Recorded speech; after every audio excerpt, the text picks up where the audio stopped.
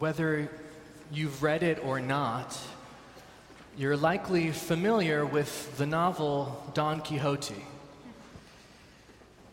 I read Don Quixote in high school as required reading, which means you could say it was thrust upon me at a time and in a manner that made it difficult to appreciate, which is code for I hated it. To be honest, I don't remember de Cervantes' prose as well as I recall the musical that it inspired, Man of La Mancha. Now I know, because I've asked, for some people the lyrics are tired, I know. But I gotta be honest, for me, they really never fail to resonate. To dream the impossible dream, to right the unrightable wrong, to try when your arms are too weary, to reach for the unreachable star.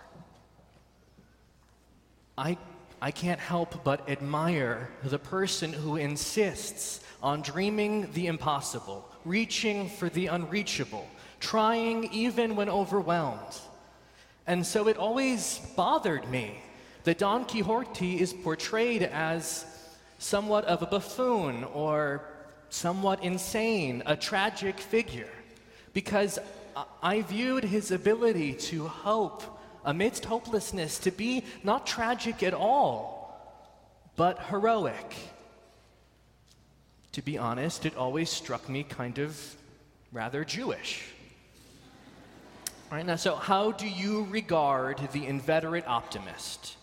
As a naive, tragic figure, or as a heroic one?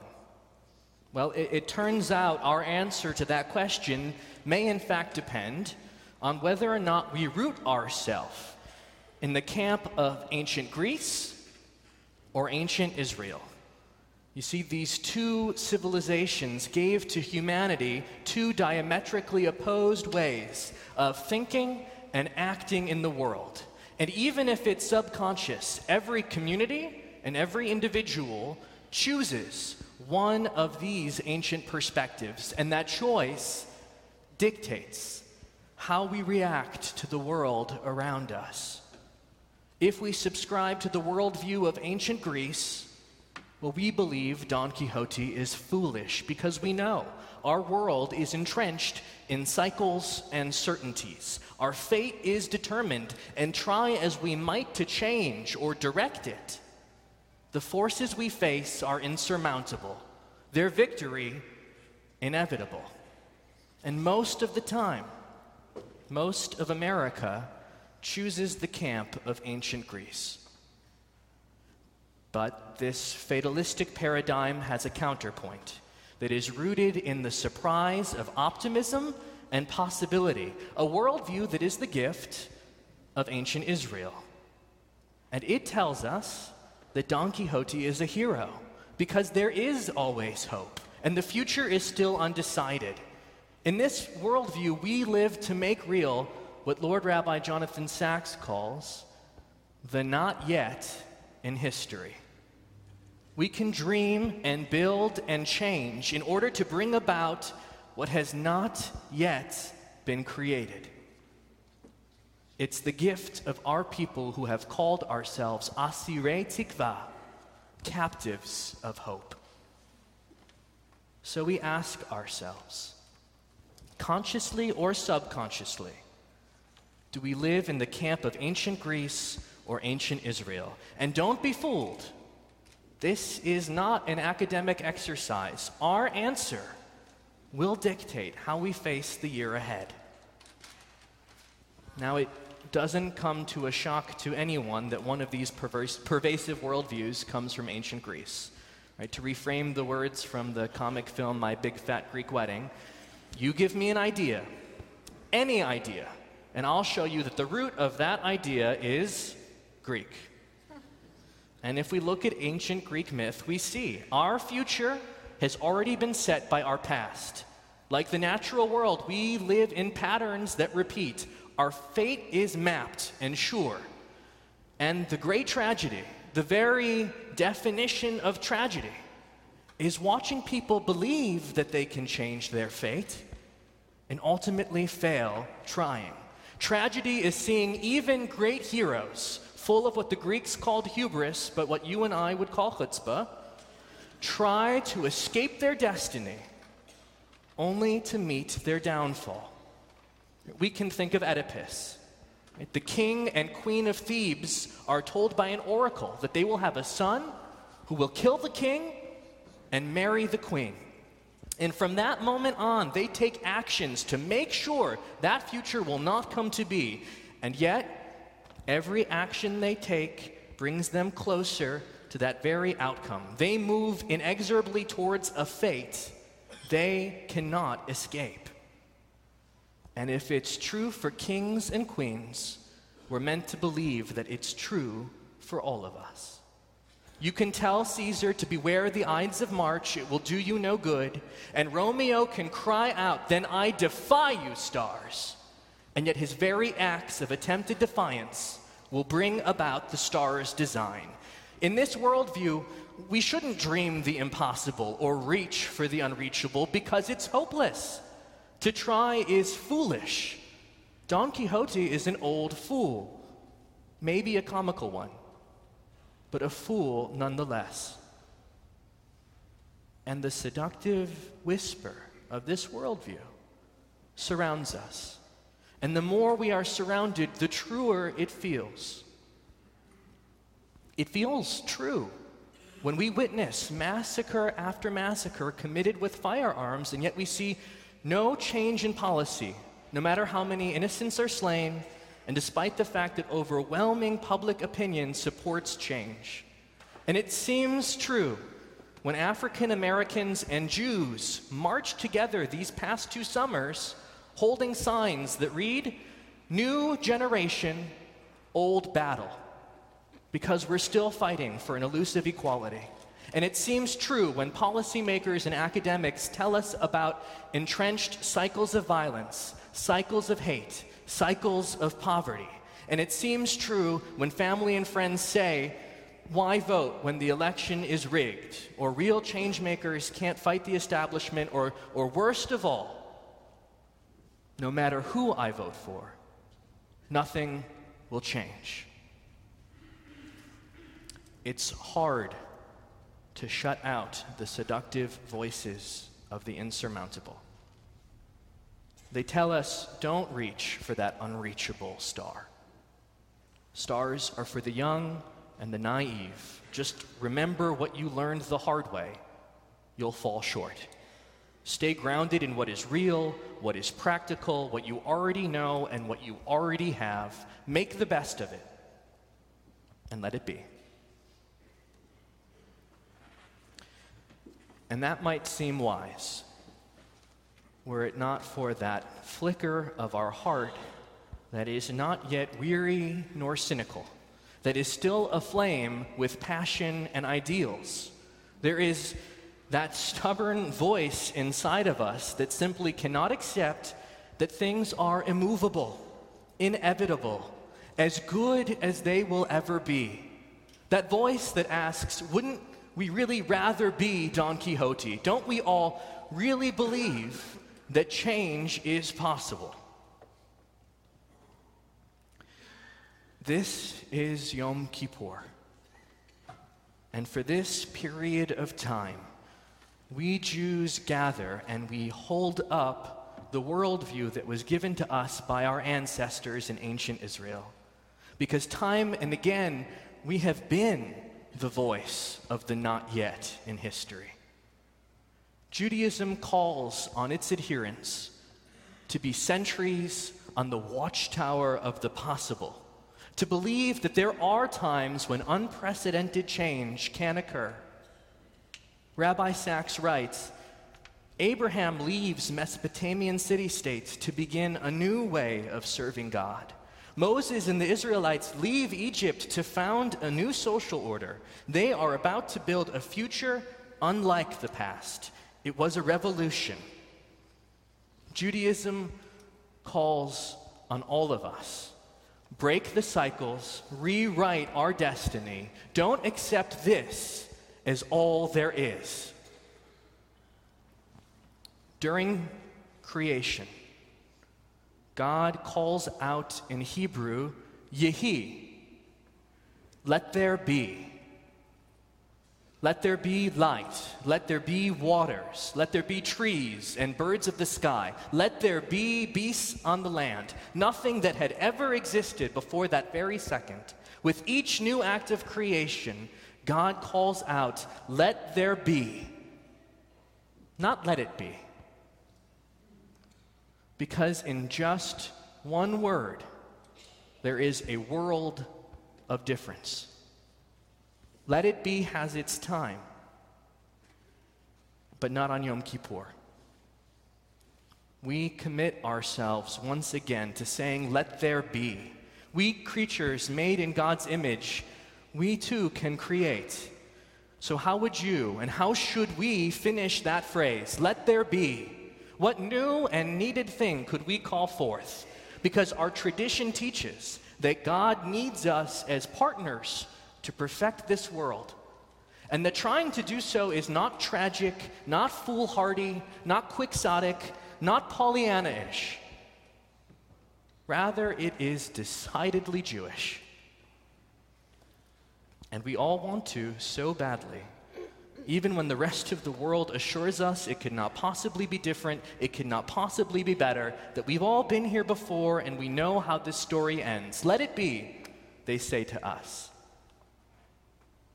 But tonight, we commit to replying instead, Yehi, let there be.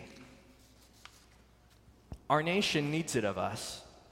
This was a country whose foundational documents were based on the idea of Yehi, let there be. America's earliest generations did the unthinkable, throwing off the yoke of a tyrant and dreaming into reality a nation and government of, by, and for the people. But today we seem so far from a country grounded in the belief that the unrightable wrong can be made right. When did we lose that? When did we become overwhelmed by the insurmountable?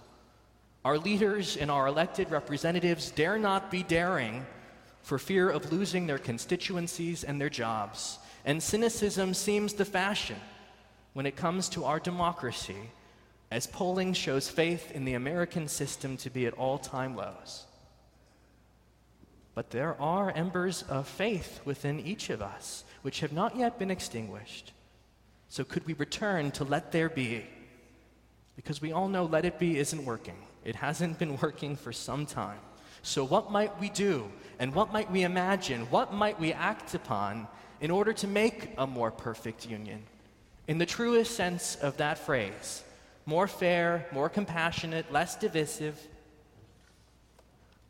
One way we'll begin to seek answers as a community at Central is through our listening campaign, which you heard about on Rosh Hashanah. And we've all been invited to participate in it. It's perhaps one way that we can begin to dream the impossible so that we can wake up to its reality. And like our nation, our community needs us to act as though the plagues around us are not embedded in our nature and not destined to repeat. And let me tell you two stories of people who did just that. Let me tell you the story about Irvin Westheimer. One day, Westheimer saw a boy rummaging through trash in search of food. And that image stirred his soul. He couldn't let that be. So he entered the alley and introduced himself to the boy whose name was Tom. And Irvin took Tom to get a proper meal. And over lunch, learned more about Tom's life. And over time, he developed a relationship with the boy and with his family. He even helped Tom's mom find a better job. Later that year, Irvin helped organize the first chapter of what would become the Big Brothers and Big Sisters organization by connecting colleagues with other youngsters who were in need of help and in need of mentorship. Now, did Irvin break the cycle of poverty? No. But the organization has changed the lives of countless thousands, and mentoring remains, by all accounts, one of the most effective ways to narrow the opportunity gap. His dream in 1903 changed for better our reality in 2016. And let me tell you about a Central employee named Stephen Harris, who is also saying, "Let there be." When Stephen is not at Central, he spends hours coaching basketball and mentoring boys and young men in his neighborhood in New York that's not far from here. Why does he do it? He's trying to keep these children from getting swallowed up by the violence going on in the neighborhoods. Stephen described to me being overwhelmed, walking past memorials that would spring up in spots where young boys were murdered, victims of gang violence and gun violence. Stephen says these memorials became as common as trash on the street, and he couldn't let that be. He said to me, "I have to save some of them." And so he's devoted himself to teaching these children to be champions on and off the court, instilling in them life skills like leadership, responsibility, but most importantly, he says, dreaming. He doesn't know what will come from this, but he says he is full of faith and a word that he picked up at Central, full of chutzpah. He's dreaming the impossible so that we can wake up to its reality. And on this holiday, I would urge us to say to ourselves, "Let there be," instead of "let it be." What feels insurmountable, relentless, unchanging in our personal lives? Is it that grudge that we've borne quietly inside? Is it that hurt that we caused but we've never owned up to? Is it the argument we're resigned to cycle back to time and again with our parent or our spouse or our child? Is it the relationship that we're in that we know is broken, and yet the fear of leaving it or the shame of leaving it gives us pause? Is it our job that we no longer find fulfilling, or that even perhaps asks us to compromise our values? Is it the dream we put on the shelf years ago thinking we would one day return to it, or the cause that we said we would champion if only we had the time? Our tradition says it's not too late. We can begin to whisper Yehi, let there be. We can try. We can always try, no matter how many times we've come up short in the past. When I sent a draft of this sermon to my father, he wrote me back and said, "I think your grandfather gave a similar sermon."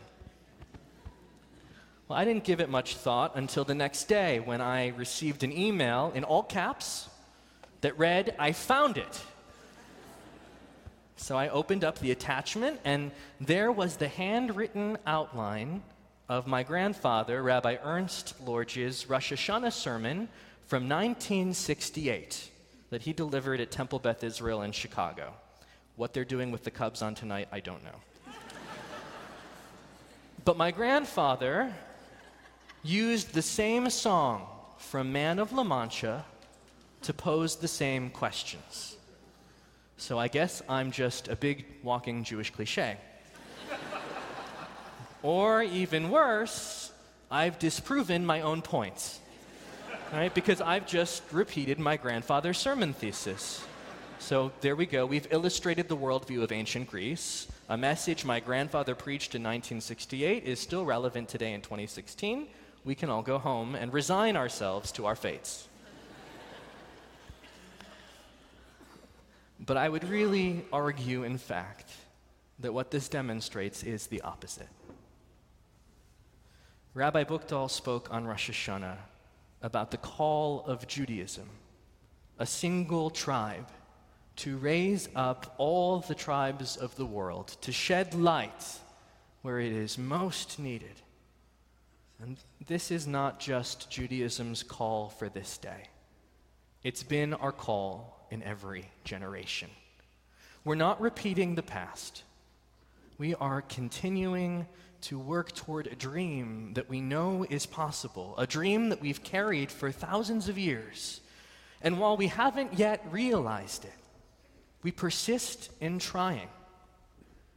My grandfather, after speaking about the discouragement of Vietnam, the racial prejudice being lived out on the streets of America, the upcoming 1968 presidential election, and the pervasiveness of fear that he saw in his day, declared that Judaism is not quixotic in its demand that we reach for the unreachable. And he said it's not that we live in a delusion or that we wear rose-colored glasses, and perhaps this is where we differ from Don Quixote. Rather, he said, with eyes wide open to the brokenness and the despair, we still find within ourselves the fire that allows us to take all of that in and defiantly declare, Af al pi chen, lamrot bachol, in spite of all this, still we dream. That is Judaism. In spite of all this, he said, we must bring the unreachable star close to earth and thereby reach it together. That was the mission and challenge of his day, and it remains ours. Don Quixote's anthem finishes, the world will be better for this, that one man scorned and covered with scars still strove with his last ounce of courage to reach the unreachable star. My grandfather suggested that phrase needs editing. Not one man striving alone, he said. Rather, it must be all of us together. So let us not be dismayed nor deterred. We remain captives of hope. And if our people could labor in the shadow of pyramids and weep by the rivers of Babylon, sail forth from under the skies of Spain, mourn by the banks of the Tiber and the Rhine, toil in the furnace of the Pale of Settlement, and survive the deep night of ghettos, labor camps, and death, while still affirming that slaves can go free. And an eternal promised land, a world to come, still lies on the horizon, so too can we. Our stories are not yet complete. The year ahead is unformed, and it's waiting for us to call out, Yehi, let there be. There will be an evening and a morning, a new day, breathtakingly, optimistically, defiantly new. It's waiting for you, and it's waiting for us.